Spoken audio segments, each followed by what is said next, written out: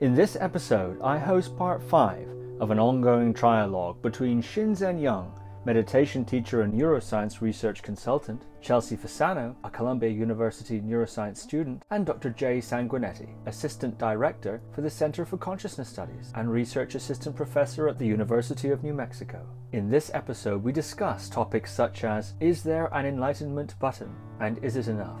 Extracting the essence of religious approaches, multidimensional integration after enlightenment, and we take a deep dive into trauma and the no-self. So without further ado, Shinzen Young, Chelsea Fasano, and Dr. Jay Sanguinetti. Shinzen Young, Chelsea Fasano, and once again, Dr. Jay Sanguinetti, welcome back to the podcast. Great to be here. Wow, I'm very excited that we have the dream team reassembled for another episode. The last one was so thrilling and so exciting. At the end of the last episode, Chelsea suggested that, seeing as we have Jay here, that perhaps you take point on this episode. And so you've been telling me that you have already a frame for the conversation in mind. I don't know what it is, so I'm so excited. Jay, please take it away. Sure. Well, thanks again for the invitation. I've been looking forward to this for weeks, so this is a real treat. I thought I would open it up with a few very loaded questions, and then we can dig into some of the nuances and caveats within these questions to give a sort of frame for what has really been rattling around in my mind since the last conversation. So each of these questions are very loaded, I'll say that up front, and I hope we can sort of dig into why they're quite loaded. So the first question is there an enlightenment button? So Shinzen and I and several other labs are working on neurotechnologies that can facilitate mindfulness, make it work faster. The end goal of that might be something like a device you put on your head, you push a button and you have instant enlightenment. So lots of loaded things in there. As a scientist, I even hesitate to use the word enlightenment without defining it up front, but let's just leave it there as part of the frame.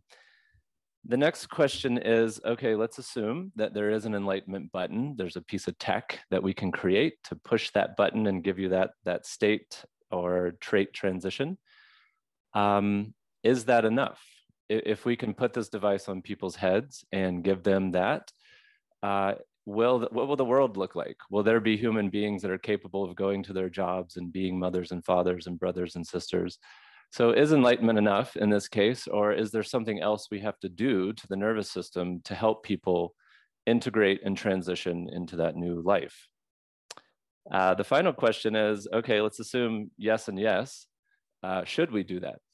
So then we'll move into the ethical realm and talk about, should we do that? Who should do that? Should it be the United Nations level organization, or can two guys and a girl in a lab get together and do it, in Tucson, Arizona? So there we go. That's my frame. And I think maybe starting with the question of what would an enlightenment button look like? Is that possible? Is it possible to just push a button and wake up in the first place? And I think all four of us on the call here could have something to say about that. So maybe we'll kick it to Shinzen. What are your initial, what bubbles up when the question arises? Is it possible to have an enlightenment button? Well, obviously, the first question is the one that you have intentionally, I believe intentionally, made vague in order to get the juices of the conversation going, which is, what do we mean by enlightenment? So depending on that definition, this question becomes a sequence of questions, which is very clever, because then everyone gets to say their definition of enlightenment. So if by enlightenment we mean the functioning day-to-day state of a well-integrated adept, and by adept we'll say something roughly, to put a tangible frame on what I mean by a senior integrated adept. Think Japanese Zen master in their 70s, 80s, something like that.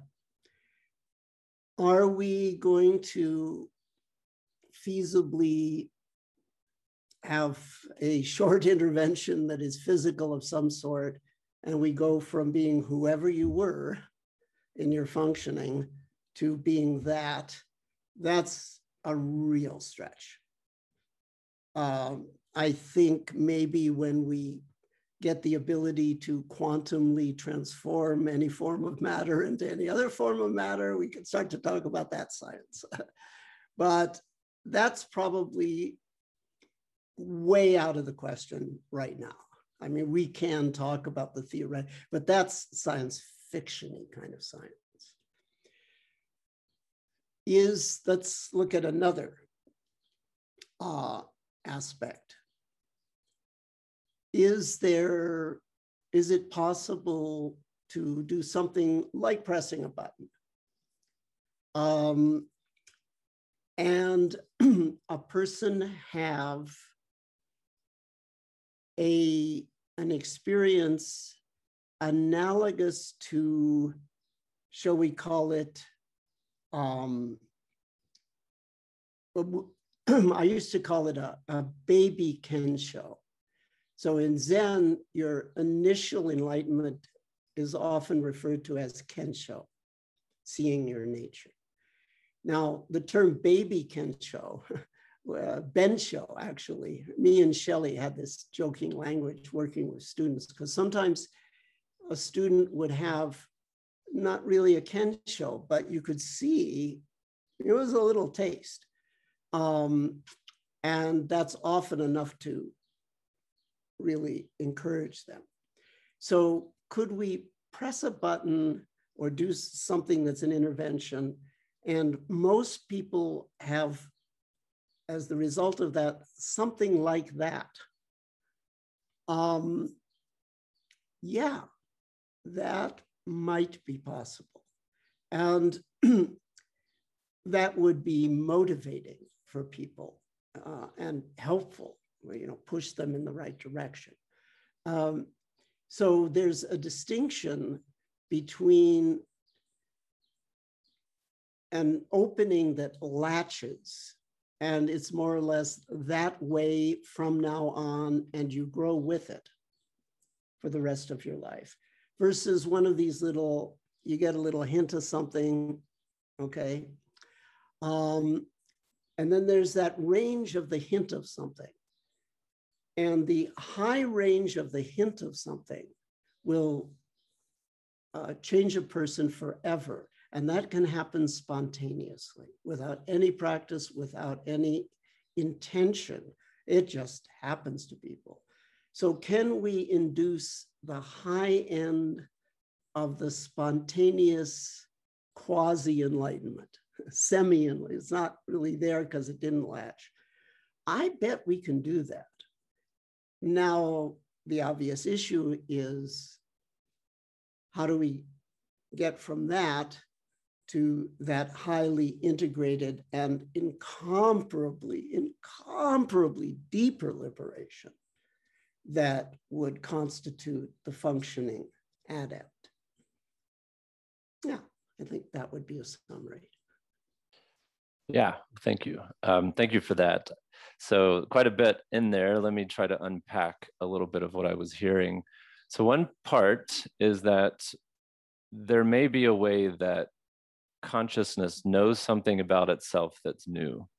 We might call that an altered state, and that altered state can be given by some type of intervention.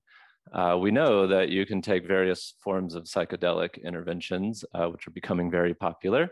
Thanks mostly to Michael Pollan's book. So we know that you can have a temporary state level change that's very powerful and transformative, at least within the clinic.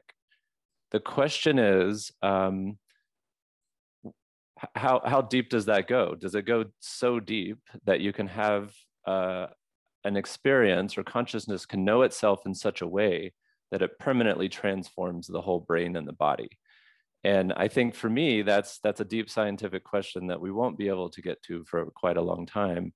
But the question is that really the goal? Is that a possibility that we could put some type of neurotechnology? So in our lab, for example, we're using brain stimulation and brain imaging at the same time to try to modulate the circuits in the brain. At some point in the next 50 to 100 years, maybe we'll have a sophisticated piece of technology that can rearrange the circuitry such that it gives you this deep experience.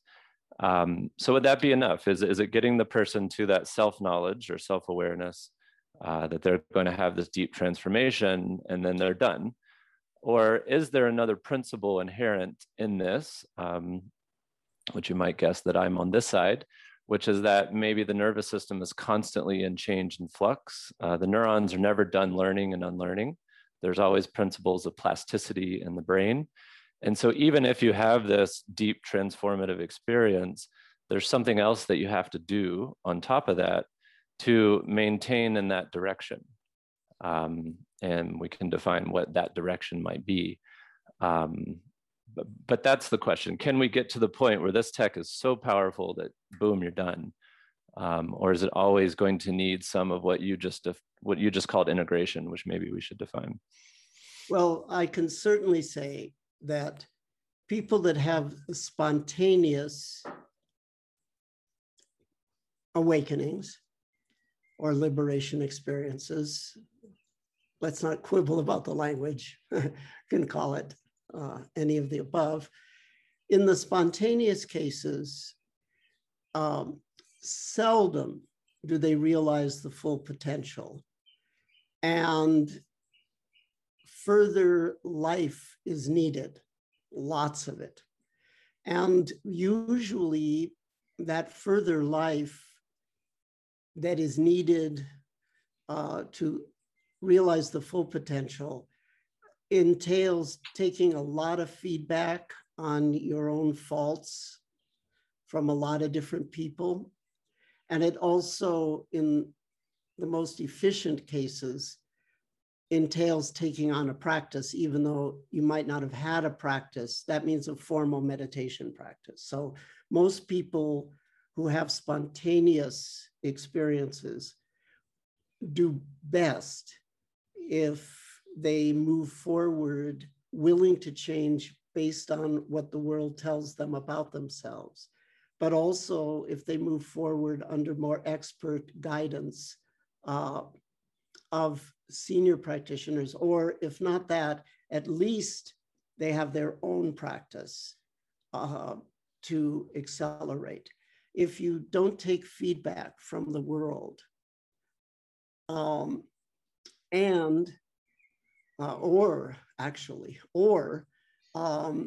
don't sort of help the process along, then you probably will not grow optimally. That's in the spontaneous case. In the case of people that do practice, it's exactly the same case. Exactly the same principles hold. So, you know, when you and I started, I would not have thought we could induce a high-end semi-kensho, okay? Now, I wouldn't say I think we can do it, but I'm less skeptical that we can do it, which is progress. But I don't think that that alone can do it in terms of what this practice is about in the end. Might I interject a question to you all? One of the criticisms that's leveled against, should we say, modern mindfulness by religious practitioners is that the modern mindfulness trend plucks certain techniques from their religious context such as the ethical context, or even contexts such as the view or the philosophical framing in which those techniques are occurring, or maybe even in the social context.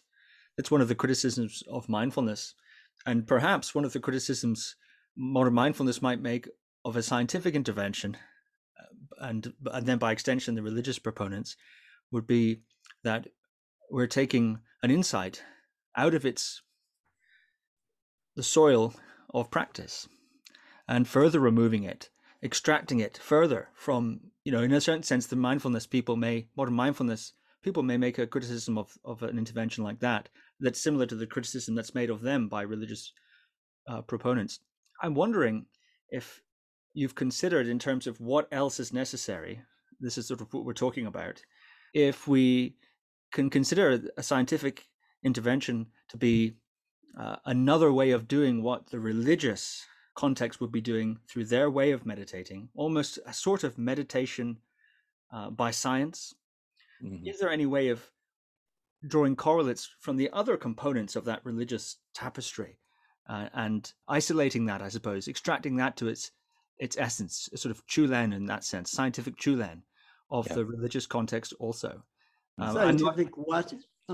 Chulen, meaning the extracting of the essence, the Tibetan practice of extracting essential nutrients from the little pills or from the sunlight or from flowers and so on. I was making a sort of Tibetan reference.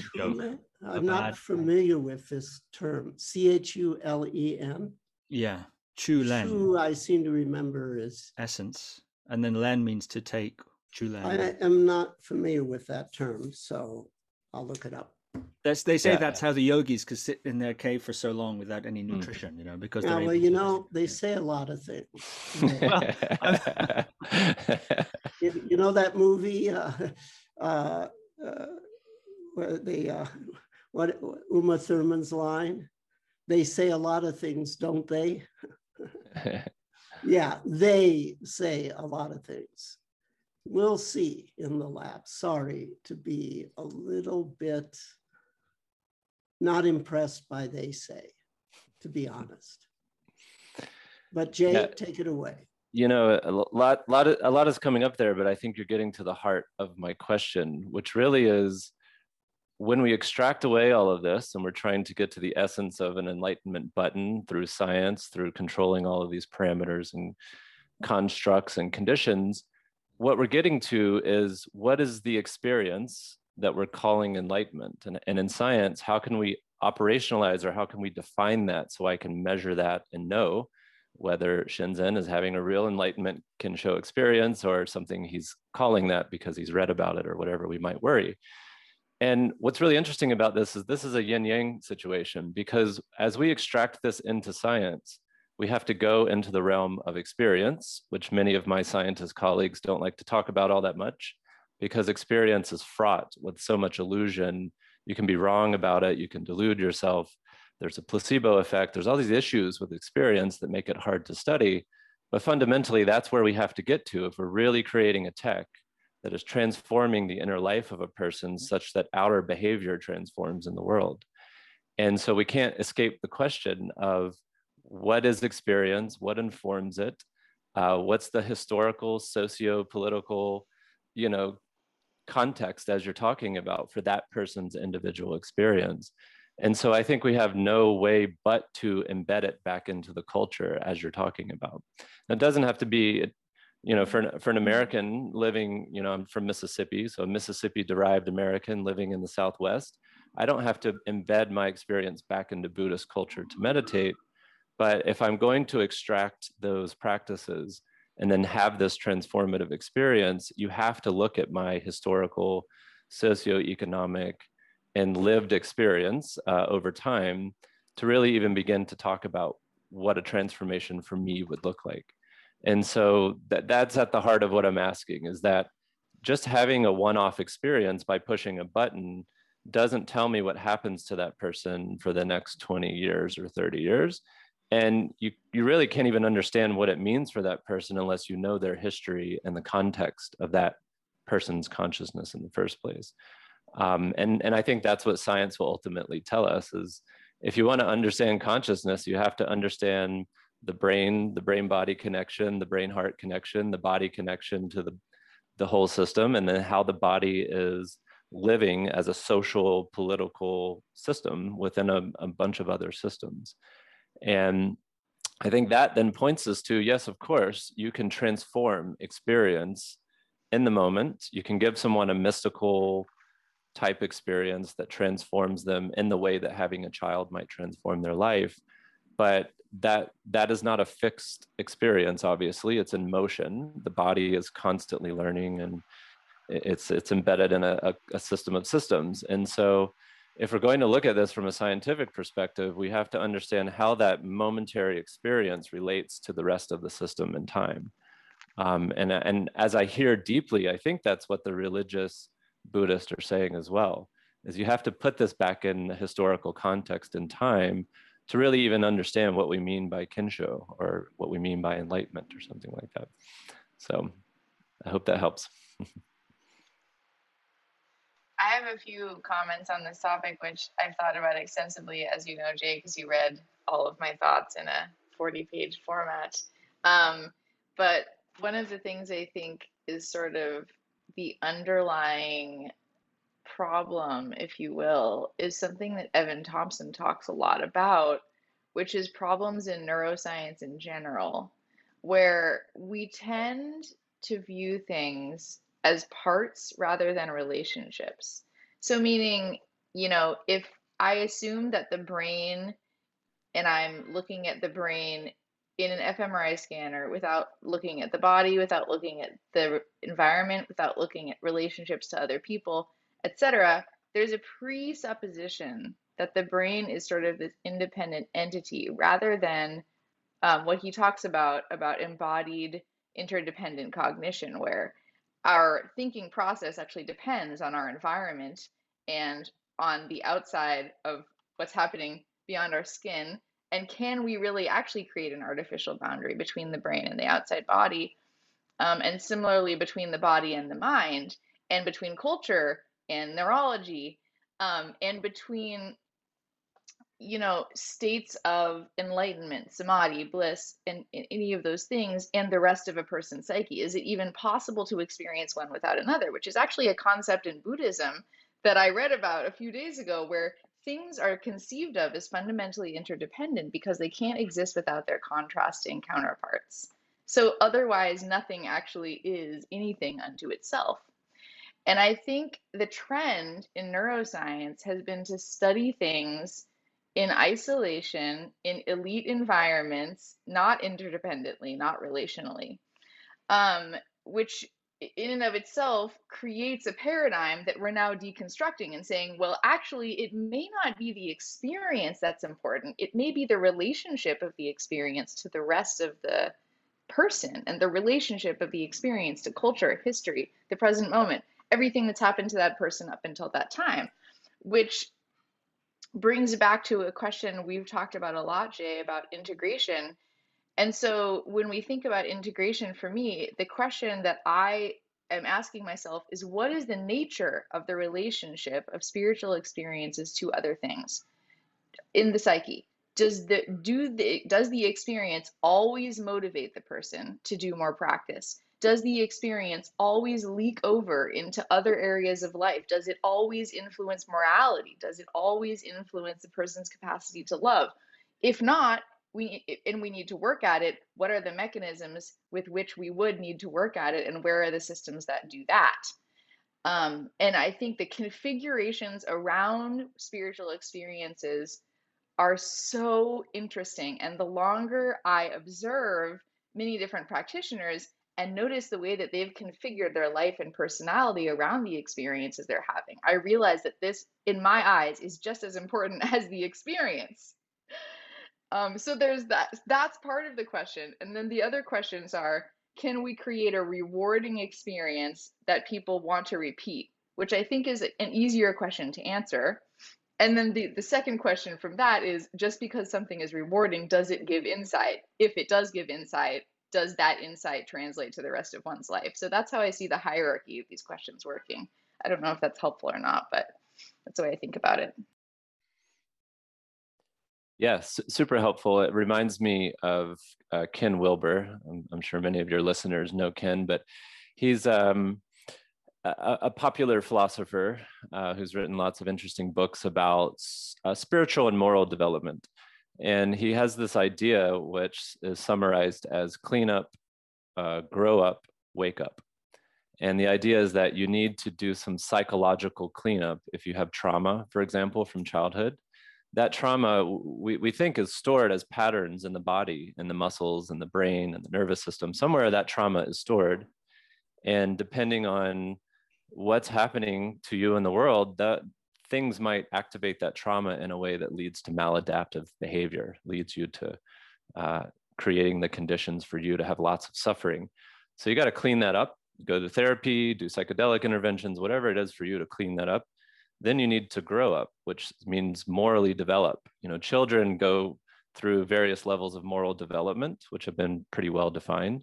And then for whatever reason, we stopped at the age of 21, and that you don't have to. You can continue going until you realize that you are, you know, an alien traveling on a spaceship through space, and there may be other species out there, you know, in the universe who, you know, we're just one of many, and we're all connected in this big cosmic way. Then you do the wake up. So there's a very clear progression of what he says.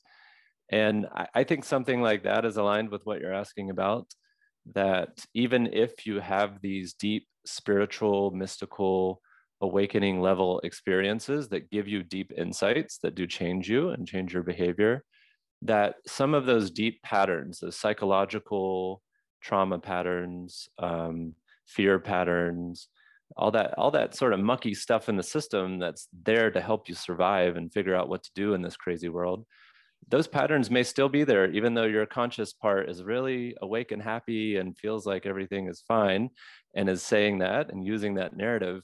As soon as the body interacts with something that triggers you, then that pattern gets activated and the behavior, you know, goes in the negative direction. So I kind of wonder what Shinzen thinks about Ken Wilber's proclamation there. But it does seem like almost cleanup is orthogonal to wake up. This is a standard phraseology in that order. Clean up. Yeah, and I'm not sure if Ken Wilber says it has to be in that order, but you need all three to really make a human being who's functional. Because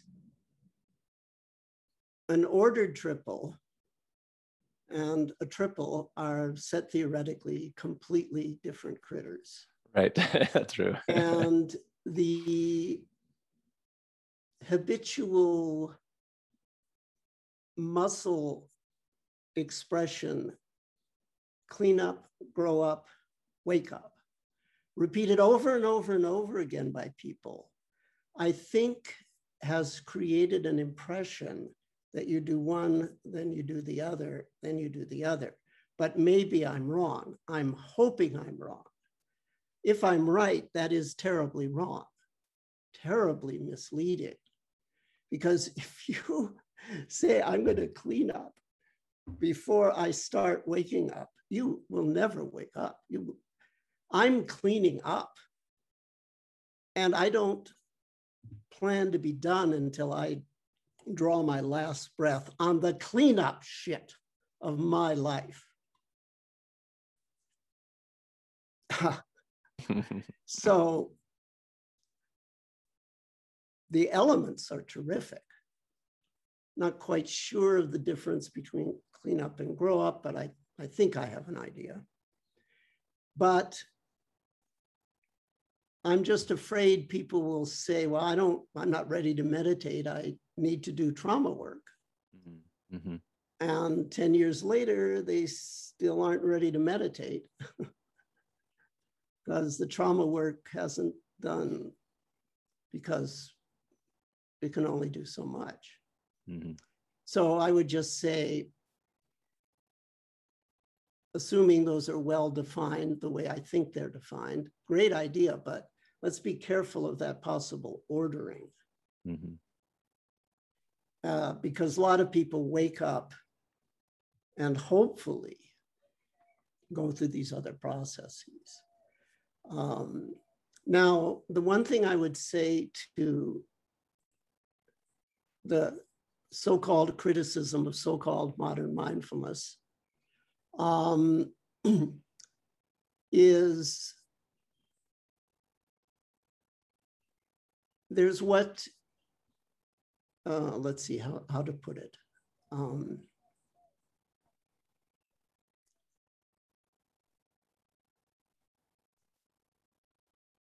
The important thing is to both be aware of what someone is saying, but also be aware of what they're not saying that you might think they're saying. And that's a two-person job. It's the job of the sayer to make sure they don't present an impression that they're saying something that they don't really mean to say. But it's also the job of the listener to not make assumptions. So we were asked, Jay and I were asked as scientists, or Jay put the question as a scientific question. You know, could we maybe give people a life-transforming wow that's in the right direction as far as the rest of the contemplative path goes, and start them off that way? To which I said, yeah, maybe so. I said that might be possible. I didn't say that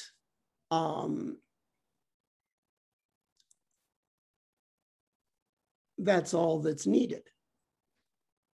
Nothing was implied by saying we could do this, that the scientist that is interested in that, is looking at that they're saying, we think this is all there is to it. If you ask me, is this all there is to it? I would say no, that's not all there is to it. But you just asked me the one question, do you think we could possibly induce this? The answer is yes. I said yes. But what I should have said immediately is, but exactly this, and this is what is the more that is needed. Now, it boils down to something along, we're afraid you'll lose the moral compass, and we're afraid you'll lose the spiritual clout. That's going to get watered down. I know for sure that the full extent of positive behavior change and the full extent of liberation from mind-body experience that is associated with religious practice can be associated with a practice that is philosophically completely devoid of any religious language or terminology. Enlightenment is ready for prime time in the People's Republic of China by the norms that that society presents to its population. Wow.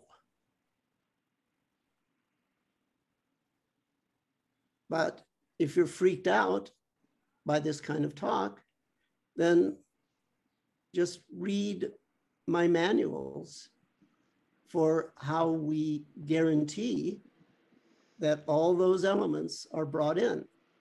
We don't speak in abstract. It's all very clearly delineated. Here's how you make sure the positive behavior change is there. I actually intimated it. Take feedback. That's how you grow up mostly. Not by following certain customs or by having certain whatevers about whatever. There's a role for that. Those are called guidelines. But mostly you take feedback, and then the practice and your liberation allows you hopefully to grow with that. So, and then how do you make sure that people actually get liberation? Well, you don't have to use words like liberation or no self or oneness or enlightenment, or even compassion, or any of these words that some people love and other people, it's like fingernails on the blackboard, depending on your politics, specifically in the US. It doesn't have, the spiritual dimension is not in the spiritual verbiage, folks.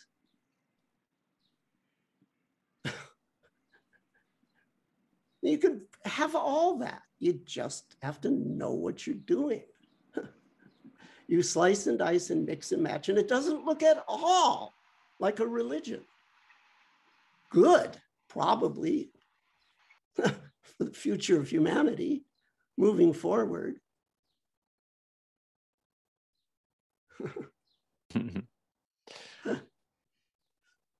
Yeah, so thank you for that. And you know what I'm hearing and what you're saying about feedback is, I think, part of the principle that we're defining here, which is the nervous system is never independent from the world.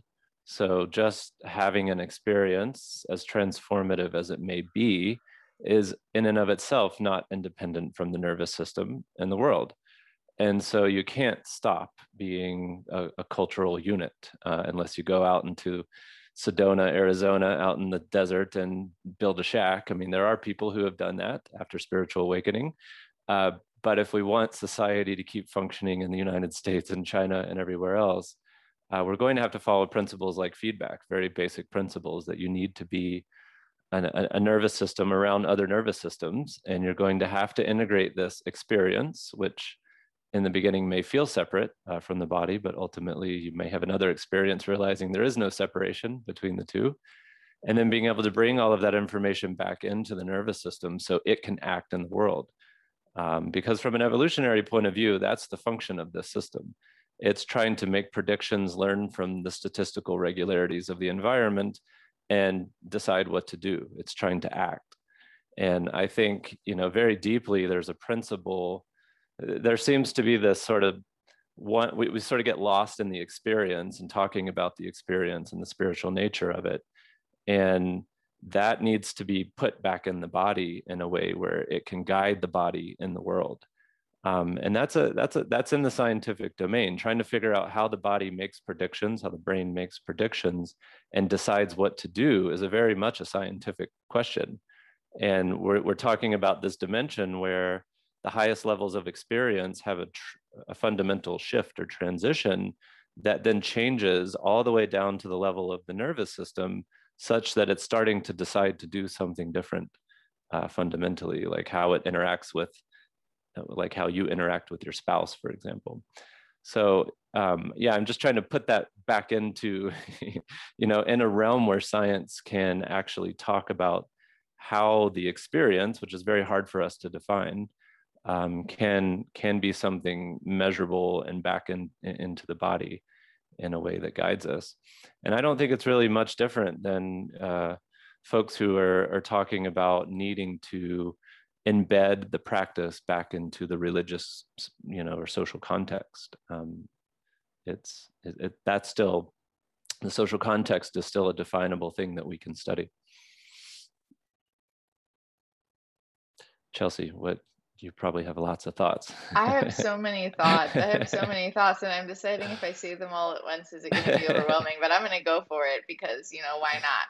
Go for it. Okay, first of all, what you say about the body, I think, is a really interesting point, because doing my research on the self and what constitutes the self, which I've been obsessing about for about a year now, what I found is that there's what, you know, Bessel van der Kolk calls the mohawk of the self, where you get this like midline structures of the brain that are all kind of responsible for the self, like the medial prefrontal cortex, anterior and posterior cingulate, insula thalamus, and like the parietal lobes in the middle. So you get like this sort of mohawk of self areas, right?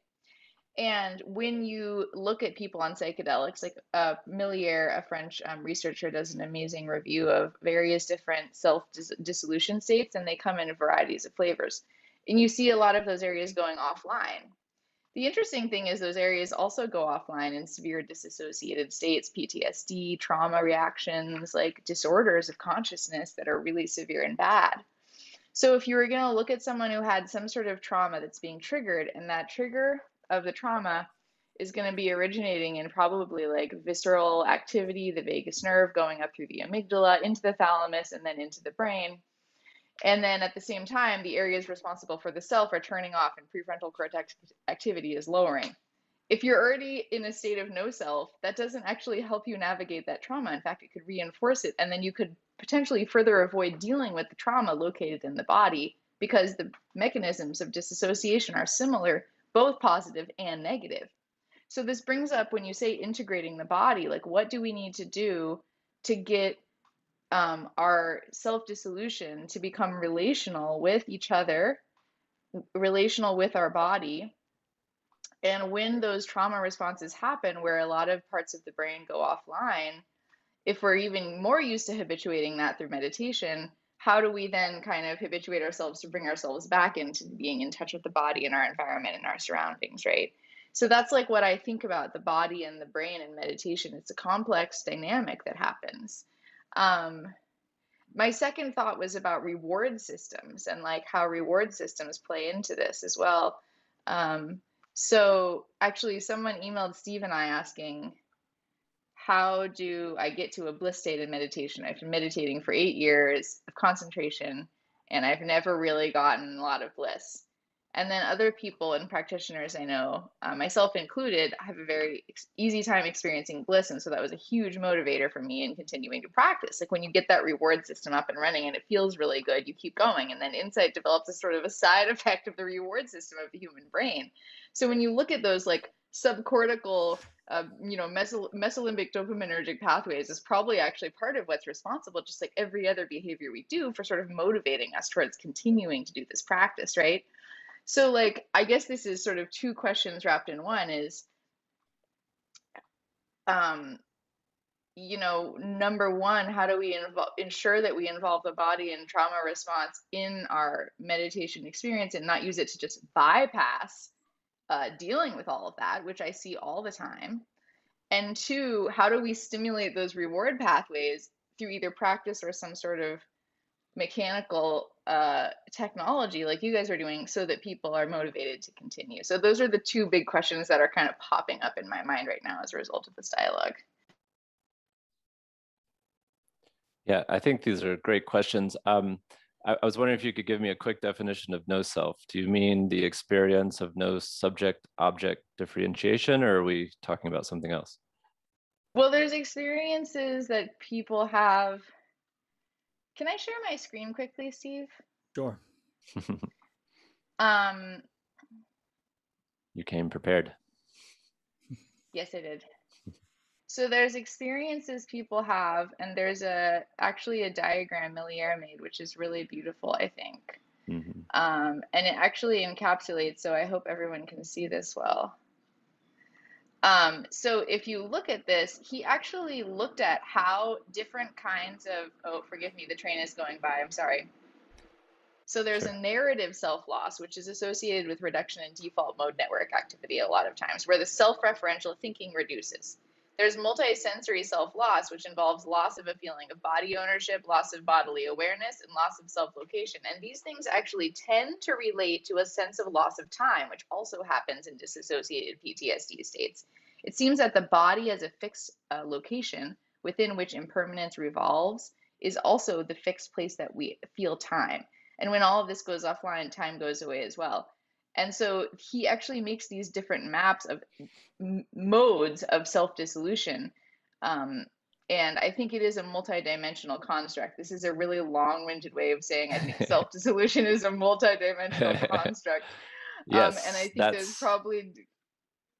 Right. Yeah. Okay. No, that's what I was hoping you were going to say, because then that opens up for if the self and self-identification, which is I think what we're talking about, is multidimensional, then some of the dimensions can fundamentally change, which gives you these deep experiences of oneness or ecstasy or mystical, whatever it is for you.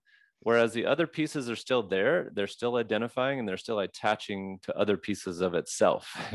And you've still got this attachment loop going on. Or in a more neuroscience way, you still have processes that are emerging in the system that are referencing themselves.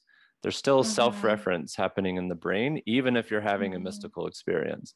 And I think that's one thing. If neuroscience can give us these multimodal, multidimensional models of the self, which I think is the right way, then we'll start seeing that. You can take ketamine and you can float out of your body, which gives people really deep insight, especially about their trauma.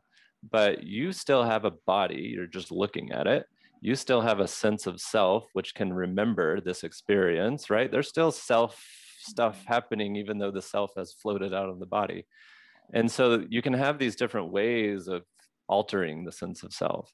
And I think part of what your question is asking then is, I may feel like I have awakened or transitioned or reached a level of Buddhist attainment on the paths of the elephant path, but I'm not aware, because the way that the whole thing works is it hides a lot of stuff from me.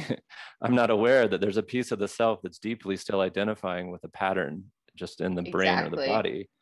And then you're bypassing that system, because that, from an evolutionary perspective, again, that thing is there to help you survive and to help you decide what to do. And it's a very deep evolutionary process that you're experiencing. And so it's not going to give up easy. You can keep doing these practices and taking these psychedelics and having babies and everything else that gives you a transformation. But there's a piece there that's like, you need me, because I'm going to help you figure out what to do when the next pandemic happens, or when Trump gets elected again, or whatever's going to happen that you need to guide yourself through. And so again, I think, that's the trick of this system, is that it's designed to hide a lot of information from us. And what I mean by that is there's a lot of processing happening in the brain and the body that we don't have conscious access to. And one of the big questions in neuroscience is a lot of that stuff that we can't get access to leading to the sense of self? Or is the sense of self in this realm that we always have this conscious access? This is a big philosophical debate. Yeah. And that's really something to talk about. Sure, we can get into it if you want. I think this calls for a fine-grained analysis and some very severe disambiguation page action on the way people are talking about things. But that we don't have time to go into that. I just want to chime in on trauma, because I think that it's the same situation here. I think we need to be very careful about assumptions. So there's an enormous fear of re-traumatizing people. But when people come to me with trauma, I have no concern about possibly re-traumatizing them. I know what the concept is. I know you don't do it. But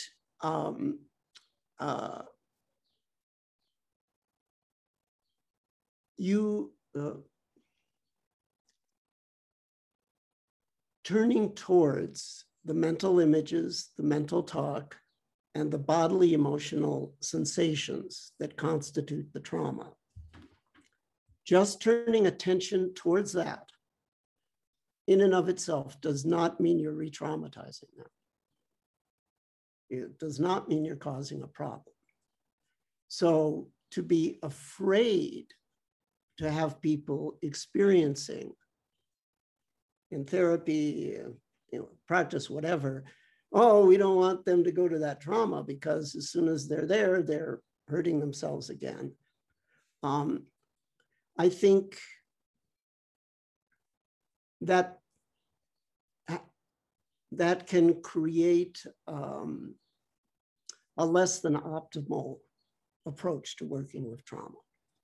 So I would sort of caution against what might be a notion that they shouldn't be experiencing this stuff, or we don't want to bring their attention towards it. Having said that, in mindfulness, the basic principle is you can turn towards or you can turn away, because it's the equanimity, the allowingness that is the cathartic factor. So having people focus away from the trauma, if they have background equanimity when the trauma arises, even though they're not focusing on it or trying to pull away from it, then pulling away from it is not suppression.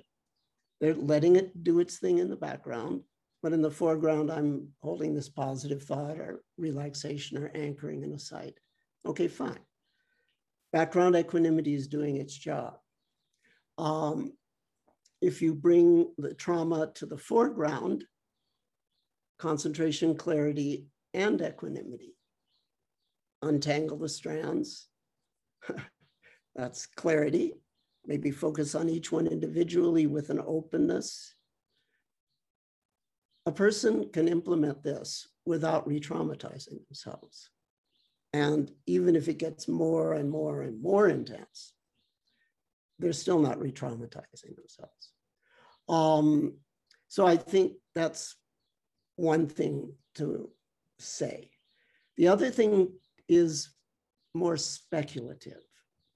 So the issue that you just brought up, or that we've been talking about vis-a-vis trauma specifically, I'll tell you when I first learned about trauma as a meditation teacher, and it was a long, long, long time ago. I mean, it was back when I essentially didn't have students. I just would give a talk here, give a program there, make some money. I was just basically a hippie, you know, making some money by talking about meditation and then meditating a lot. It was good. I didn't think it would get beyond that. So I did a workshop in downtown LA, had to drive downtown. It's awful. But, you know, I did it. There were a few people there. And then I let them have lunch on their own. I asked them to be mindful, but we'll eat out. We're in downtown. So I ended up in the same restaurant with one of the people in my workshop, and she tells me she's going to leave the workshop.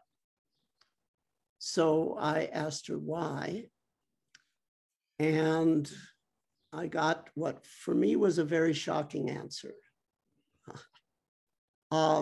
She said, well, the state that I'm going into with this meditation, the way you're guiding me, that's the same state I went into when I had, and then she told me about this horrific thing that happened to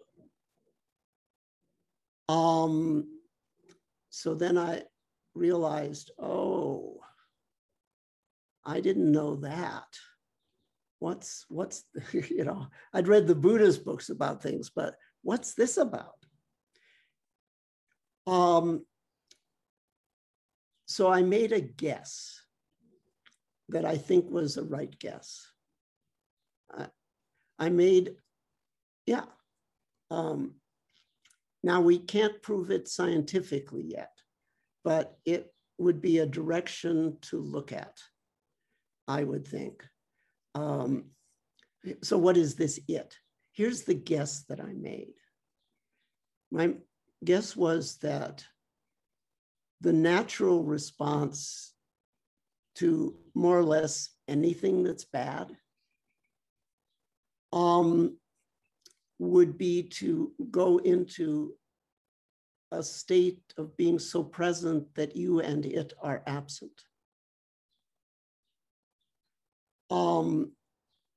Now, if you enter a state like that in a clear way, and you understand the steps and you understand the mechanisms, number one, it's going to be an ecstatic liberation whilst this horrible thing is happening to you.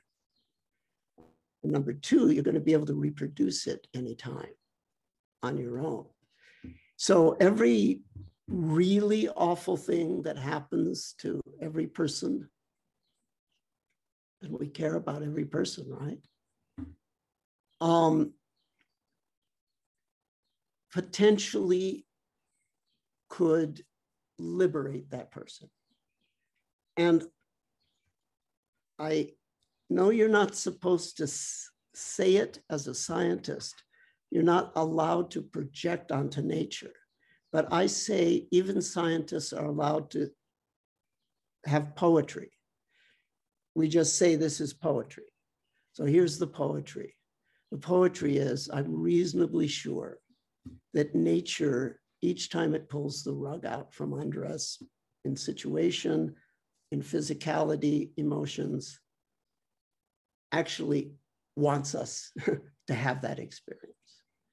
So my conjecture was that she went into a pseudo-meditative state, which was the beginning of what would have been actually an empowering experience. But we humans are so complicated that unlike the animals that do go, I watched a cockroach die very carefully this morning, looking for it going into equanimity with the dying process.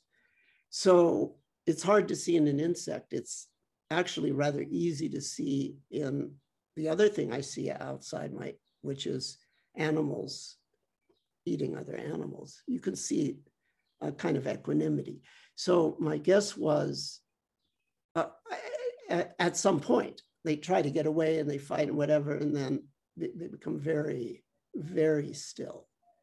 And they look right at the animal that's, going to predate.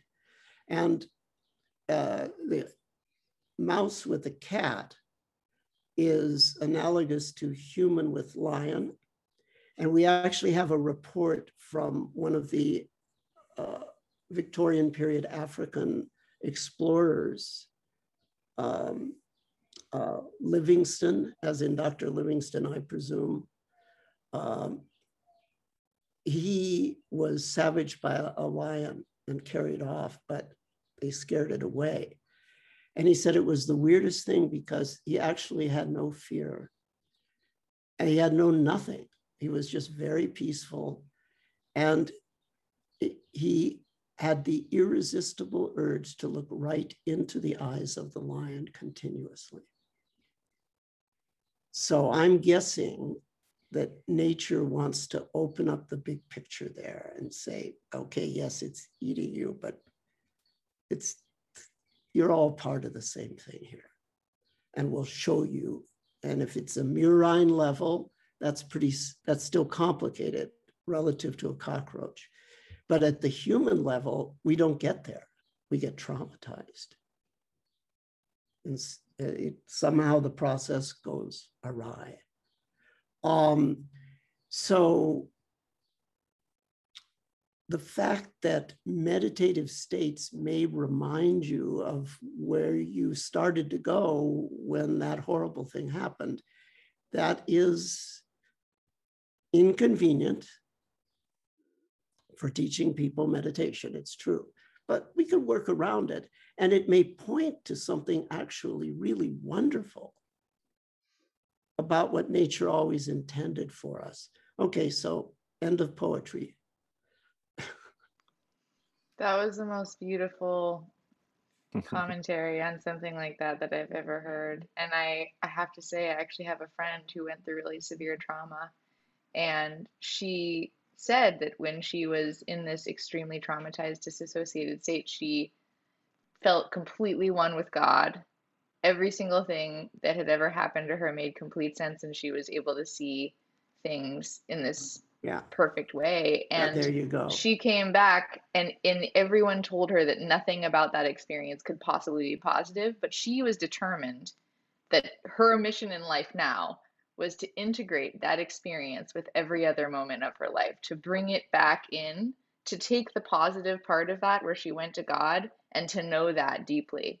And it is unfortunate that there's not as many people acknowledging what you are, Shinzen, which is that there can be this total return to source in those moments. She, does she have a practice? A mindfulness practice? She's a student of one of my main teacher, Michaela Boehm. Steve knows her too. And Great. she has a practice, and she also identifies a lot with Christian mysticism, and she's very, yes, well, it makes sense devoted. because that is exactly the Christian experience. Exactly. That's Christianity. That is the religion. That form of Christianity, we don't need Buddhism. Can you unpack that a little bit, Shinzen? No, it's going to take a long time. Yeah, I did have a comment. Thank you, Shinzen, for sharing that. That was very beautiful. And, as you're talking, I'm thinking about how these patterns of trauma are stored and what's the problem with them in the first place. And as you said, even in psychotherapy, they do exposure therapy. So there is a way to bring the trauma up to reprocess in a way that's adaptive for a person. So let's take an example of someone who got traumatized by a rattlesnake. That's something that happens in Arizona quite a bit. You can get to the point, so the brain can store information in a way such that just looking at a picture of a rattlesnake will induce a trauma experience. You're activating sympathetic nervous system, you sweat, there's cortisol, right? So this can lead to something that is bad and not functional for this person. And what I hear you saying is that there's a way to turn so much into the experience that you change the way that your experiential self is relating to the pattern of the trauma. And I think what we've been sort of dancing around is, does that experiential piece change the pattern in the first place? Like from a neuroscience point of view, I'm thinking inputs in the neurons. These are just patterns. When you look at a picture of a snake, it's just a pattern on your retina. And somehow that pattern gets interpreted as this threat. And then the threat activates all these systems in your brain. And what's really interesting is I think what I hear you saying is that you're not changing the pattern. What you're doing is so fundamentally changing your relationship to the pattern that you get some space, and then over time, maybe that trauma input pattern gets to change such that finally it's not a problem. And that's really an interesting trick of like the top of the system, the experience, like looking back down to the bottom pieces of the system. And I say that because I don't know if you guys know about this concept called pattern completion in neuroscience, but if you're trying to learn something like learning a piece on the piano, or even if you just hear music, the first time you hear it, the brain is learning about those patterns. It has to fire in that sequence and then make connections with itself. The next time you hear it, you only need a fraction of the input to get the experience, to remember the rest of the sequence of the melody, for example. The third time you hear it, you need 10% of that. And the next time you need just the little bit of the input, and the whole brain can start firing in that melody. So trauma is like that, but on steroids. So when you get traumatized, you bypass all the normal learning mechanisms and you go straight through the amygdala, which is the fear part, and you stamp that pattern really quickly. And again, that's helping us to survive. We needed to learn from one experience, from trauma experiences, and that's the function from an evolutionary perspective. But the problem is they stick. So now you've got this pattern completion about some input. And now you're not living on the savannah. You're not being chased by tigers and lions. You don't need to stare into the face of the lion. You're looking at Facebook and you're being traumatized by something on Facebook. It's such a different context. And so what I hear you saying, Shinzen, is there's something about turning to the experience and fundamentally relating to it differently such that the pattern doesn't complete. The pattern completion is not a problem. I would say that the pattern completion is still there. Is not a problem is the best phrase, which doesn't say the pattern completion has gone away. Yeah. It says the pattern completion is not a problem. And where we go from here scientifically, I don't know, but I can tell you what comes to my mind. One change that takes place is that the urge to the pattern completion actually does get less and less, because it's less and less relevant to what you're doing in daily life. Other things are just calling you. So that natural evolutionary of forgive because you forgot, not forgive and forget, but forget and therefore forgive, that natural pattern sort of kicks in.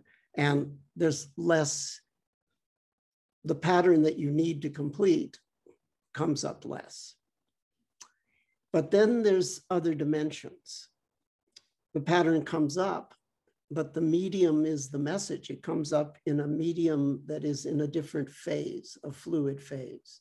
So it just dissipates, because metaphorically speaking, it's a different hydrodynamics metaphor. I've had this experience. Now, actually, I say metaphorically, but the more I'm getting into thermodynamics, Jay, I swear to God, I never, ever would have said there could be a relationship between turbulence, Reynolds number, and the stuff we work with in meditation. But I don't know, man. I don't know. I mean, wouldn't that be something if we could quantify enlightenment with a Reynolds number, a parameter of a differential equation system that would be understood by every scientist in the world immediately, and therefore trickle down to everything. But anyway, for one thing, the phase of the medium that's carrying, it's still the medium of the brain and the mind, whatever that is. But if it's in a fluid phase, that's one thing. The other thing, though, is about completing the pattern, because there's completing that pattern. Like, as soon as this goes, this other stuff goes. Yep. But as soon as this other stuff goes, where does it go? And where does that go? And where does that go? Well, when you trace down the levels of associational spread, you come to a place where every pattern, no matter what it is, has the same completion. It's the everything, nothing place is the completion. So when the trauma arises, it's first of all in a fluid medium. It may be much more poignant, but less problematic. And furthermore, yeah, it completes the pattern. You go to that specific awful thing. And then below that, you go to all your personal hells. And then below that, you go to all the other people's hells. And then you go to all the imagined hells of this universe. And then you go to the hells you can't imagine in every other universe. And then you go to the multiverse. And then you're done. I'm not signing up, Shinzen. I'm not signing up. Well, you can make that journey very, very quickly with practice. Sasaki Roshi used to say, you want to know what a Zen master is? I'll tell you what a Zen master is. A Zen master is a travel agent. We provide people with free, reusable tickets to travel effortlessly back and forth between heaven and hell. Mm. That's a direct quote. That's great. Effortlessly between heaven and hell. Yeah, that's great. You know, I have to ask this question about this heaven and hell situation. And this is a radical question to even ask, I think, but it's something that I actually think about a lot. Why do we actually need to heal? I mean, I know that there's sort of an implicit assumption that we need to heal, but sometimes I really wonder, I mean, Steve has used the metaphor before of, okay, if I go to a meditation teacher, or if I go to a neuroscience, a neurosurgeon, I have a problem with my brain, I need to go to a neurosurgeon. I just want the best neurosurgeon. I don't necessarily care about anything else except for, can they do neurosurgery at the top best level, because I'm putting my neurology in their hands. Sometimes To be specific, what I meant, what I said was, if I want the best neurosurgeon, I don't care why he's the best neurosurgeon. I don't care if it's because he has a deep desire to perform neurosurgery on all sentient beings, or if he's, imagines his oppressive father or, something like that every time, or the date that rejected him in high school. And so he decided, I'm going to show you, I'm going to become the best neurosurgeon. I don't care why they're the best neurosurgeon, just that they're the best. That was the context. Seeing as you're citing me here, that's what I'm misquoting Steve right in front of him. Thank you, Steve. But okay, so now that I've gotten the quote correct, the question is, really, if you are enlightened, does it really matter about all the other things? I mean, it's an open question. Do we need to be perfectly healed ever? Do we need to heal at all? Or can we just go straight to being the best neurosurgeon, being the most enlightened, having these states, and why? Why must we? Do we have to? Yeah, and I think what I was dancing around here is that given the complexity of the way the brain identifies with itself and the patterns that it generates, it's quite possible to have a fundamental sense of okayness. You feel that you are there, everything is fine, there's no negative emotions, and you're using the language of any tradition in Buddhism you select, but that the patterns that we're talking about that lead to maladaptive behavior are still in the system.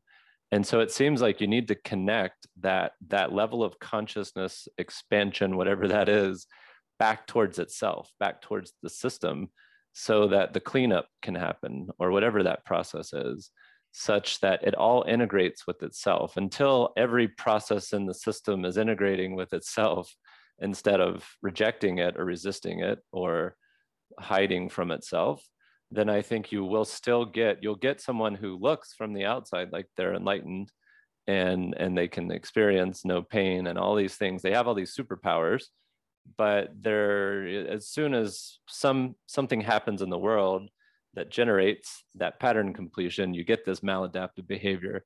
And now you have a spiritual teacher who is molesting their students, or whatever variety of maladaptive behavior that we want to find. And so it seems like this integration piece, the system turning towards itself, that seems to be the most crucial piece of all of this, from the kind of brain point of view, at least. And this is where we have to go to the deepest hells of all multiverses, Shinzen. You go real fast. You don't tarry long enough for the flames to have any thermodynamic effects. It's quantum. It's like waving your hand over a candle. You just don't this get is the poetry. We have colleagues that claim this for real. But wow, what an incredible conversation. Thank you so much, Shinzen, Chelsea, and Dr. Sanguinetti, for this fabulous episode. And Jay, you really brought the fire here, the fires of hell, with this great framing for this discussion. Thank you so much. And thank you, Shinzen and Chelsea, for your contributions as well. My instinct is we're not done here, but I say that every time. So in hope of another conversation, Shinzen Young, Chelsea Fasano, and Dr. Jay Sanguinetti, thank you very much.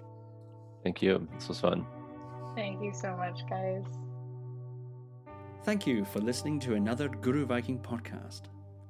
For more interviews like these, as well as articles, videos, and guided meditations, visit www.guruviking.com.